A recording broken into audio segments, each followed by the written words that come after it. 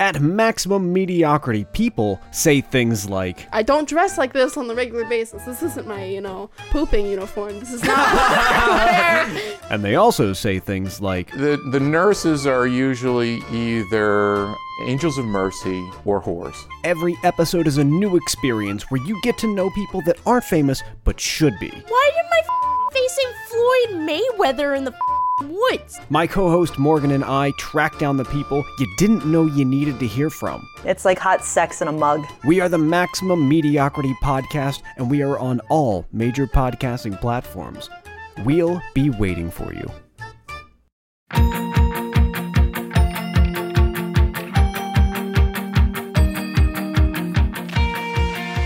Are you a fan of young adult novels? Have you ever wondered the stories behind the people who wrote your favorite young adult novels? Then join author Eric J. Brown And Alyssa Lube of Netflix's The Circle. every other Tuesday on YAOK. Available on all podcasting apps. Woo!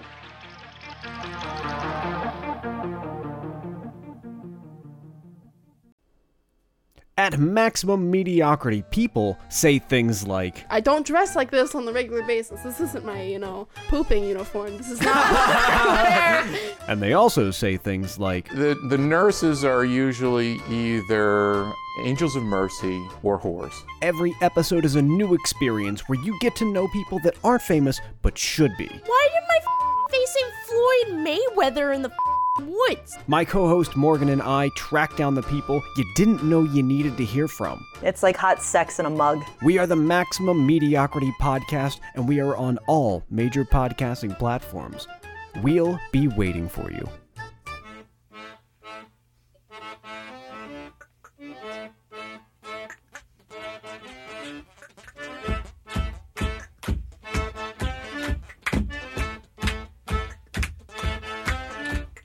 Riding in a bus down the boulevard and the place was pretty packed. Couldn't find a seat, so I had to stand with the perverts in the back. It was smelling like a room. There was All right, here we are. We've made it to the final parody on the self-titled album. So crazy, it's the final parody. Yeah. Another One can't Rides believe. the Bus. Yeah. Another One Rides the Bus is a parody of Another One Bites the Dust by Queen.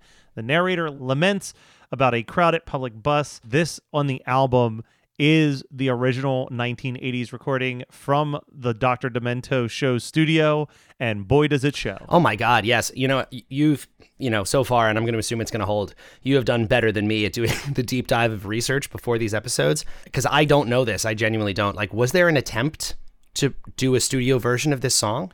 I don't know. And it's so interesting that they, there's just a pulled thing. this live version that, like, according to so the story that I read was that he was in the studio, and he was like, "Hey, I just recently wrote another parody. We can do it right now if you want." And this was kind of just like an impromptu live take. Yeah. And Dr. Demento was like, the phones were blowing up to hear it again. And he's like, "I've never been so glad that I recorded something," because like it could have very easily been like it just happened and then that was it. Yeah, it was gone. But like he thought enough to hit record before it happened. So Wow. like, I don't know if Al just liked the spontaneity of the performance or what. Yeah, it sounds to me, there's a thing in music. I don't know how common this term is, but I've always heard it referred to as demoitis. Yes. Which is when you're making, you do a demo of a track just as like a placeholder thing, and you become so attached to the demo that when you do the better sounding proper recording, even though it's better in every logical way, it just doesn't feel as good to you. You can't get past the fact that demo, something about the demo has a quality that you can't reproduce. I've had that as a listener on like compilations where a comp will come out and they'll have a demo version of a song for like an upcoming album. And then by the time I hear the album version, I'm kind of like, I feel like the heart and soul was sucked out of this for some reason. Yeah, it really does happen. And it can be, because it's, as a listener, even for the artist has the same thing. Like when you record it, you have to you end up listening to that demo a lot. Yeah. And then when you go to record it properly, I mean, I've had it. It's a real thing. It happens all the time. And sometimes you end up releasing the demo. I've had songs with bands that have just been scrapped because you're like, well, the demo's not good enough and that studio version is missing something and we don't know what's wrong with it. Yeah. And you just kind of lose it in that process. Like if you can't get it to the place that you need it to be at. And I don't know a history of this, I would guess that some version of that might have happened, or maybe Al just had the foresight from the beginning of just like, you know what, this is good enough. I want to run with it. Yeah, I mean, I think personally with this particular song, kind of in a similar vein as My Bologna, the youth of Al kind of shows a little bit in this, where I think the concept of the song is funnier than the actual result of the song. But there are little flourishes that I think hint to like a bigger future. One of the things that I noticed when I was looking at like the liner notes for this song, and I didn't write down their names, but in the wiki notes, in the like personnel liner notes, it has a list of a few people, and their instrument is just listed as Insanities, and I feel like that is the main word to describe like what makes parts of this self-titled work, is that there is just, it's an insane sounding album that none of his other albums matched. It's very true. I remember there was a brief period of time, and you can probably find the video somewhere, but like Ben Folds was doing like this weird project where it was like making instruments out of garbage and then trying to like cover songs with it. And there's a cover that he did of like Such Great Heights that way, where it's like people are literally like banging tissue boxes and shit. Right. Yeah. And it's like, but it's like you feel that in this song, like he showed up with the accordion. And like John's there banging on the accordion case. And then I guess there was just other people in Demento's studio that just like grabbed xylophones and shit and were just like making noise to like fill out the sound. It really is interesting because when you listen to it, it sounds as spontaneous as it is. You hear what I feel like if you listen closely could be undeniable, just straight mistakes. Yes. There's little weird rhythmic changes. Like I think, is it correct that... is it John Schwartz playing and he's John just Schwartz. hitting? He's just hitting a case. Yeah. So I also watched a live video of them performing this. It was his first televised anything was him doing this song, and we'll get into that. But based on the way that he's drumming it on there and then listening to this, it sounds like he's doing the same thing, which is that he is sitting with the accordion case between his legs, and he's pounding on the top of it, and then every couple beats banging the sides with both hands. Right. So it's like a. Yeah, so cool. Like it's insane. It sounds great, honestly. Like that, like in terms of like it being effective for what it is, it sounds like it's great. There's a real element of, if you ever heard like skiffle records from like the 60s, it feels like skiffle. It does. And for those of you who don't know what skiffle is, it was like a British music movement essentially, where you were like building instruments out of household objects and just playing crazy stuff.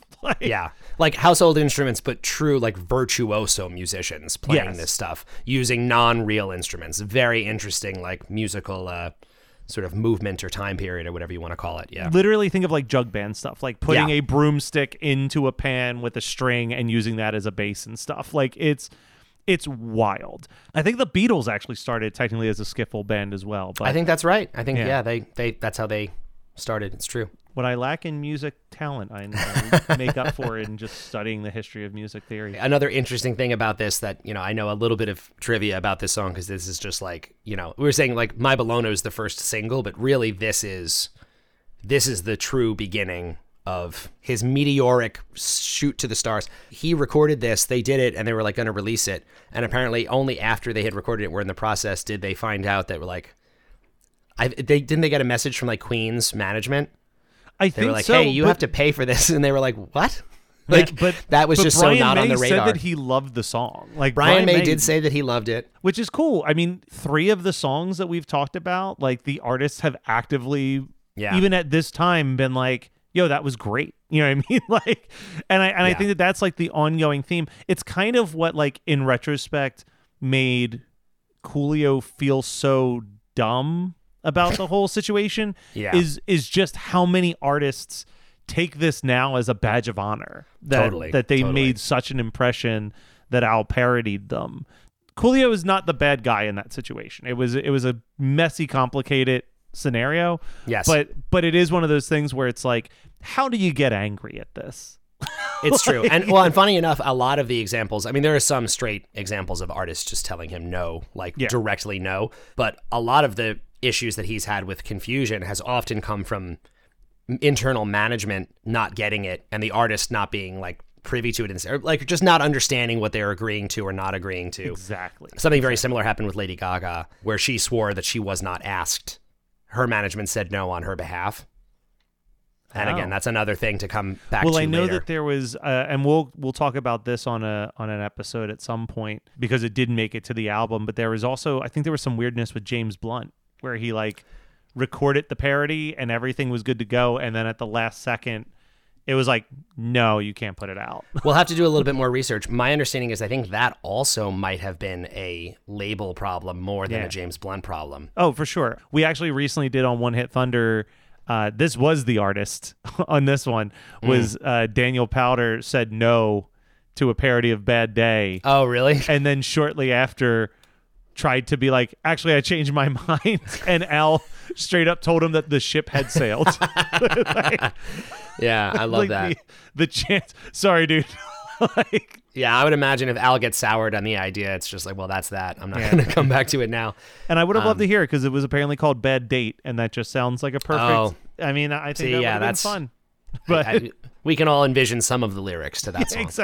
Exactly. I want to talk about the first televised performance. I'm not sure if you stumbled upon it or not, but it was. I have seen it before. I'm actually doing a quick silent revisiting of it right now on my. Yes. My so it was on computer. something called The Tomorrow Show. Yeah. I personally think that the live version is better than the version that we get on this album, even though it's more stripped down because you don't have all those insane sounds. Yeah.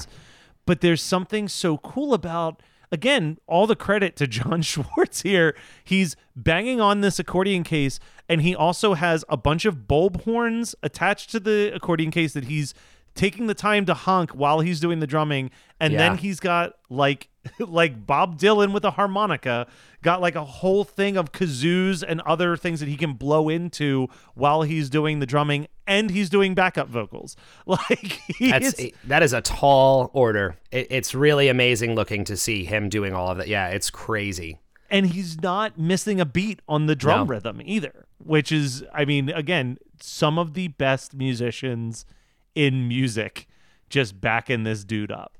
Yeah, no, it's incredible. I mean, I had forgotten this is so great because this is also like Al has his rainbow pants on and a kind of like rock and roll looking like sort of, I don't know if it's a jacket or just like a button up shirt and stuff. It's like, as per usual for Al, it's like it living in this like slightly middle ground where it's like there's real rock and roll energy and then also it's immediately deflated by the accordion and the rainbow like but pants. It's also like, I think what's so fascinating about this video, and if you guys have a chance, I'll try to link it into the show notes as well so you can watch it. It's definitely worth watching. But it's interesting to watch because this is also your first experience of someone not within that Dr. Demento world having to experience Weird Al, and you get the vibe that he doesn't know what to do with this stuff. But at the same time, like, it's called The Tomorrow Show. The best that I can assume based on the very little that I know about this show is that it's probably like a 1 a.m, 2 a.m. type late night borderline talk public show. access. Yeah. And I was thinking when I was watching it, like, where would you even get exposure like this in 2022? It's kind of true. Yeah. At Maximum Mediocrity, people say things like, I don't dress like this on the regular basis. This isn't my, pooping uniform. This is not what I wear. And they also say things like, The nurses are usually either angels of mercy or whores. Every episode is a new experience where you get to know people that aren't famous but should be. Why did my facing Floyd Mayweather in the woods? My co-host Morgan and I track down the people you didn't know you needed to hear from. It's like hot sex in a mug. We are the Maximum Mediocrity Podcast, and we are on all major podcasting platforms. We'll be waiting for you.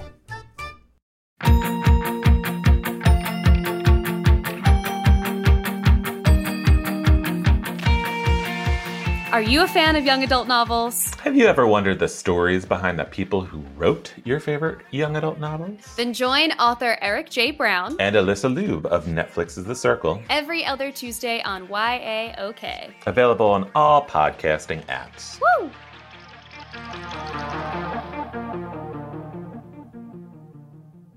because I'm looking at it and the show that it's making me think of, and we're about to go down a whole nother rabbit hole. We did this a couple weeks ago with The State, but do you remember Oddville MTV on where it was like a vaudeville show on MTV in the 90s? Wow. You know what? I don't know this.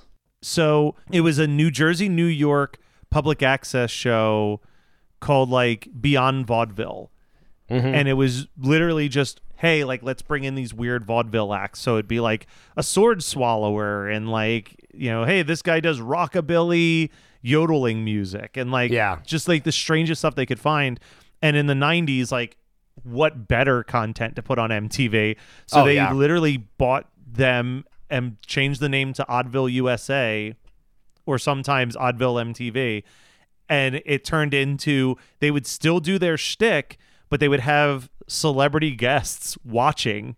So it'd be like Kevin Smith and Joey Lauren Adams sitting on the couch, and then it'd be like, here's the human pincushion, and they'd just be sitting there, and a guy would walk out and just hammer nails into his face for a couple minutes. Wow. And then they would interview Kevin Smith a little bit more about the movie, and then be like, uh-oh, here comes Benny Bell. And then sure enough, Benny Bell walks out with a ukulele and sings Shaving Cream. And then they go back to their interview. Like, it was just like you were doing an interview that was constantly being interrupted by vaudeville sideshow acts. I can't believe I didn't know about this. That's so Dude, interesting. Hold on, let me read this list to you. Like a more modern example that I was just going to draw the parallel to was something like, I'm not sure if you're familiar with the Chris Gethard show.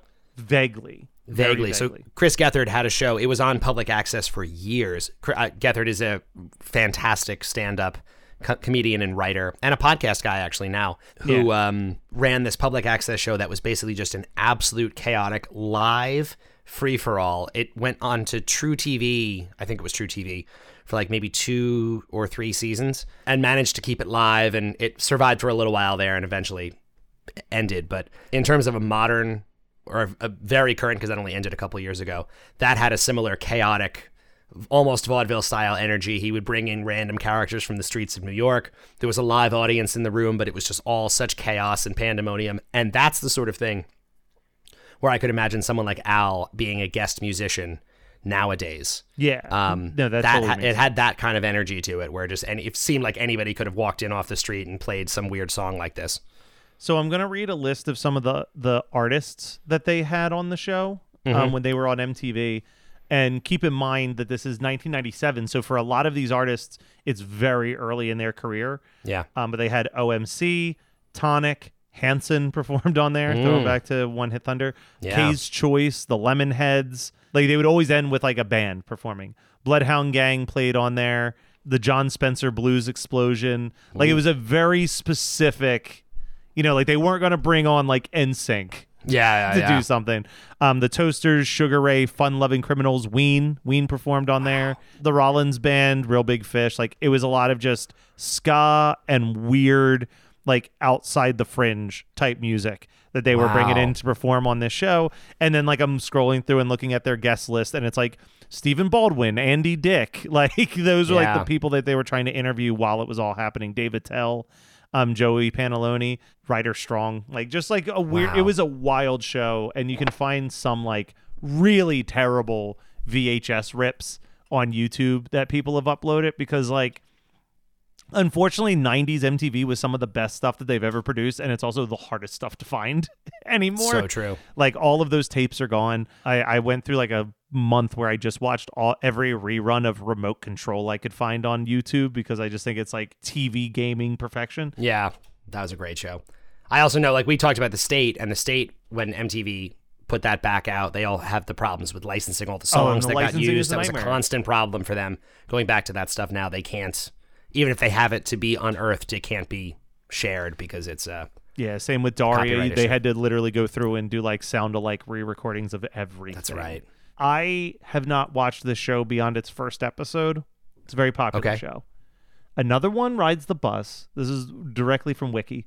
Another One Rides the Bus was used in The Walking Dead Season 8 opening episode Mercy, featuring an ambiguous scene of a gray-haired, bearded Rick Grimes joining his family, including his young daughter Judith.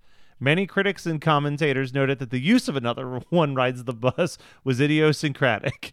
Yankovic even tweeted, "I'm just as confused as you are. Wow. But I am extremely honored."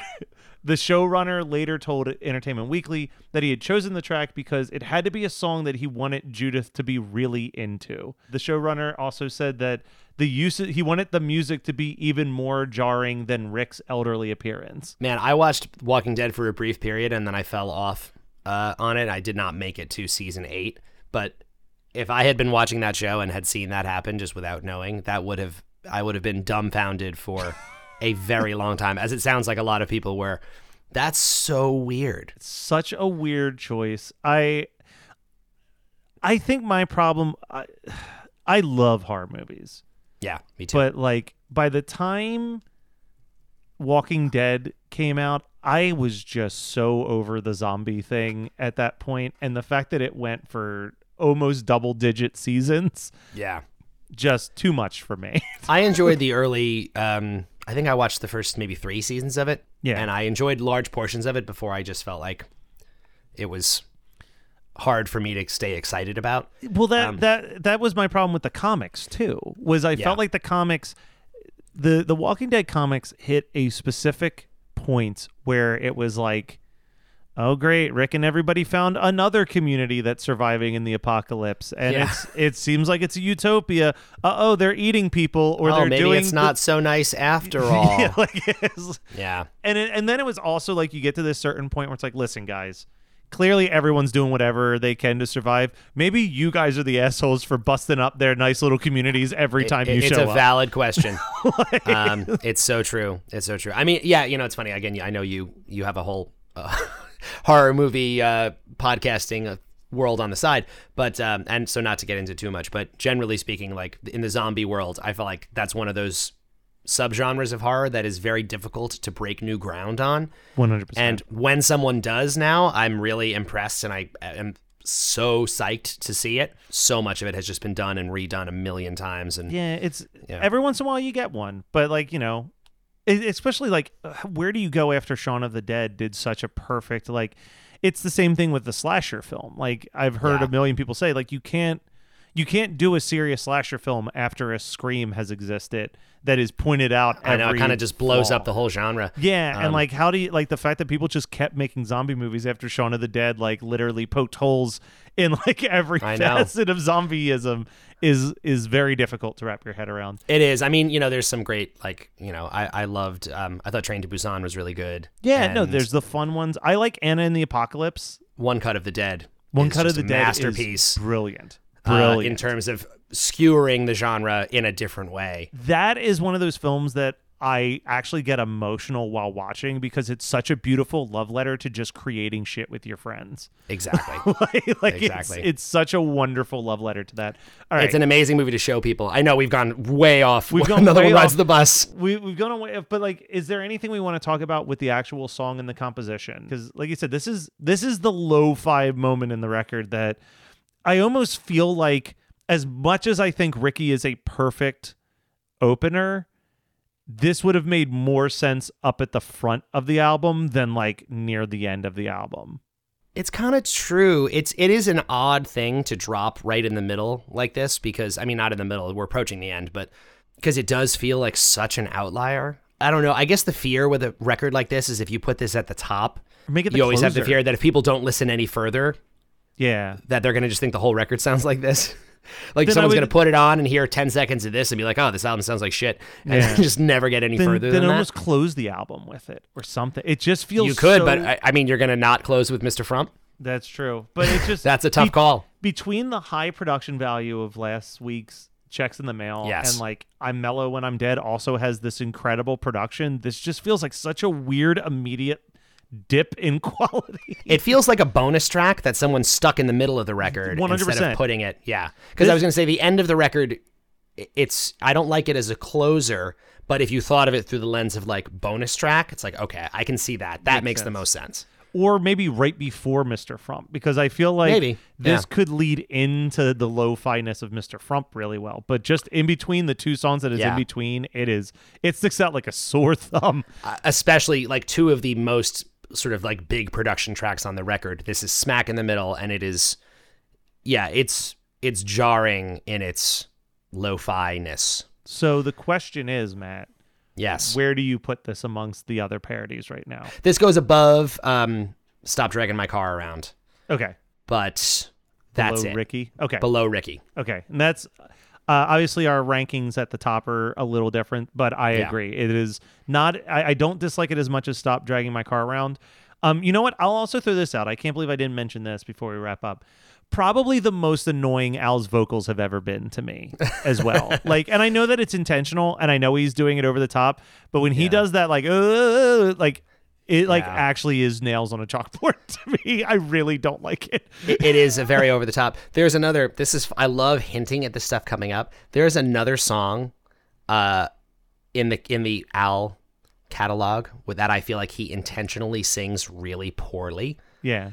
And we'll get to that in the not too distant future. All right. But this is also unique in that sense where it's live. I can't even fault him. I think he's hamming it up a little bit. Again, he's young. He's trying to find where the comedy is here. And he is leaning into the weird vocal thing a little too much. It would be better if he sang it more straight, I think. 100%. And that I think that's also why I like that live performance more, is that it is a little bit more better. pulled back on there.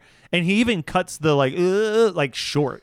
Yeah. And leans away from the mic. So I think even in the time that he recorded this in 1980 and performed on TV in 1981, he already kind of figured out the things that he didn't like, which raises again the question, why not just re-record it? It's so interesting. And again, I as we talk about these things for people who are listening to the show, if anyone has any insight for us, please let us know. Please, yes. I would bet just about anything that they tried to re-record this and abandoned ship.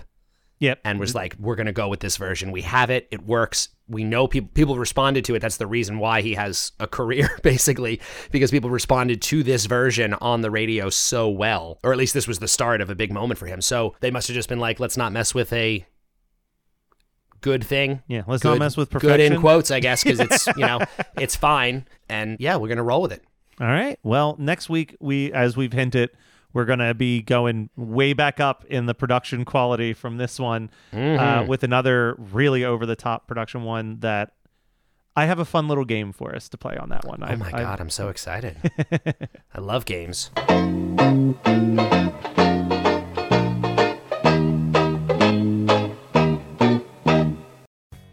Hey, do you have an idea for a podcast but don't know where to start? Or do you have an already existing podcast that you want to take to the next level? Well, check out WeKnowPodcasting.com. From concept development to theme music to editing to logos, WeKnowPodcasting.com is a one-stop shop for all things pod. Don't hesitate to hit us up. We're very nice. You're listening to the Geekscape Network. At Maximum Mediocrity, people say things like, I don't dress like this on the regular basis. This isn't my, pooping uniform. This is not what I wear. And they also say things like, The nurses are usually either angels of mercy or whores. Every episode is a new experience where you get to know people that aren't famous but should be. Why am I facing Floyd Mayweather in the woods? My co-host Morgan and I track down the people you didn't know you needed to hear from. It's like hot sex in a mug. We are the Maximum Mediocrity Podcast, and we are on all major podcasting platforms. We'll be waiting for you.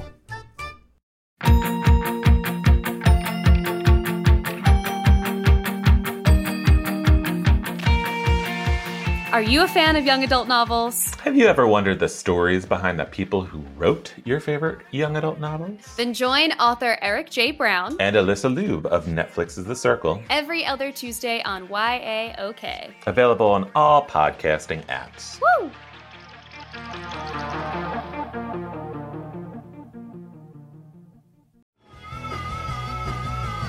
You're listening to the Geekscape Network.